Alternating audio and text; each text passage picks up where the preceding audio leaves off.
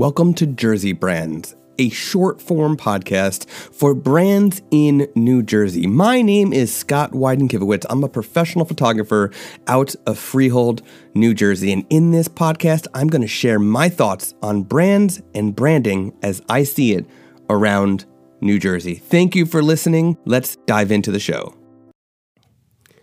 There is a hotel, I think it's more of a motel, that has been on Route 9 in Freehold for many, many years. It's gone through a bunch of different brands, and more recently it has become a Red Roof Inn.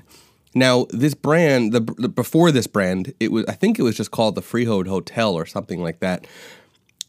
It looks like a nice hotel from the outside. I haven't actually been there. I haven't been on the inside. The photos on Google look like it's nice on the inside as well.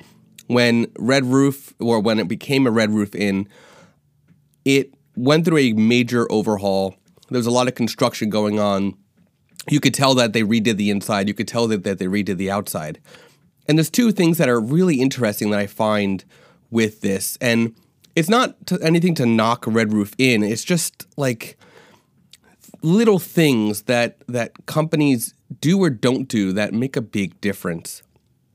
And I noticed that, for one, the new sign that said Red Roof Inn is already falling apart, almost as if they didn't take pride in ensuring that the sign was well made. So whenever you drive by, there's typically missing letters or something like that.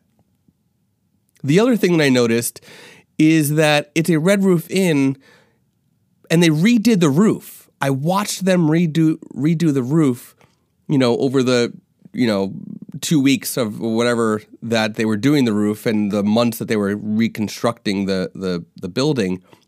And the roof is not red. And this is what I mean by little things that brands do or don't do. It's a Red Roof Inn. You would think, if you're calling it Red Roof Inn, that you would actually make the roof, especially if you're redoing the roof on the building that you buy, that you would make the roof red to go with your brand. It's little things like that really stand out. The building will stand out more if it has a red roof, because most buildings do not have a red roof.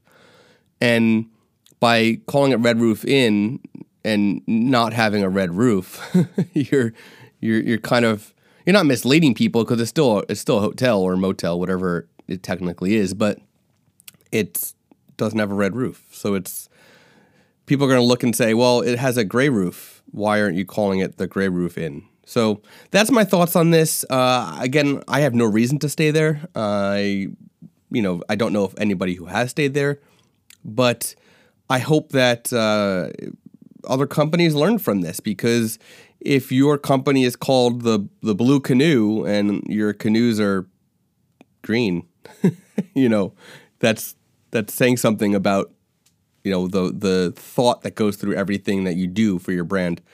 So that's it. That's all I have to say about the Red Roof Inn.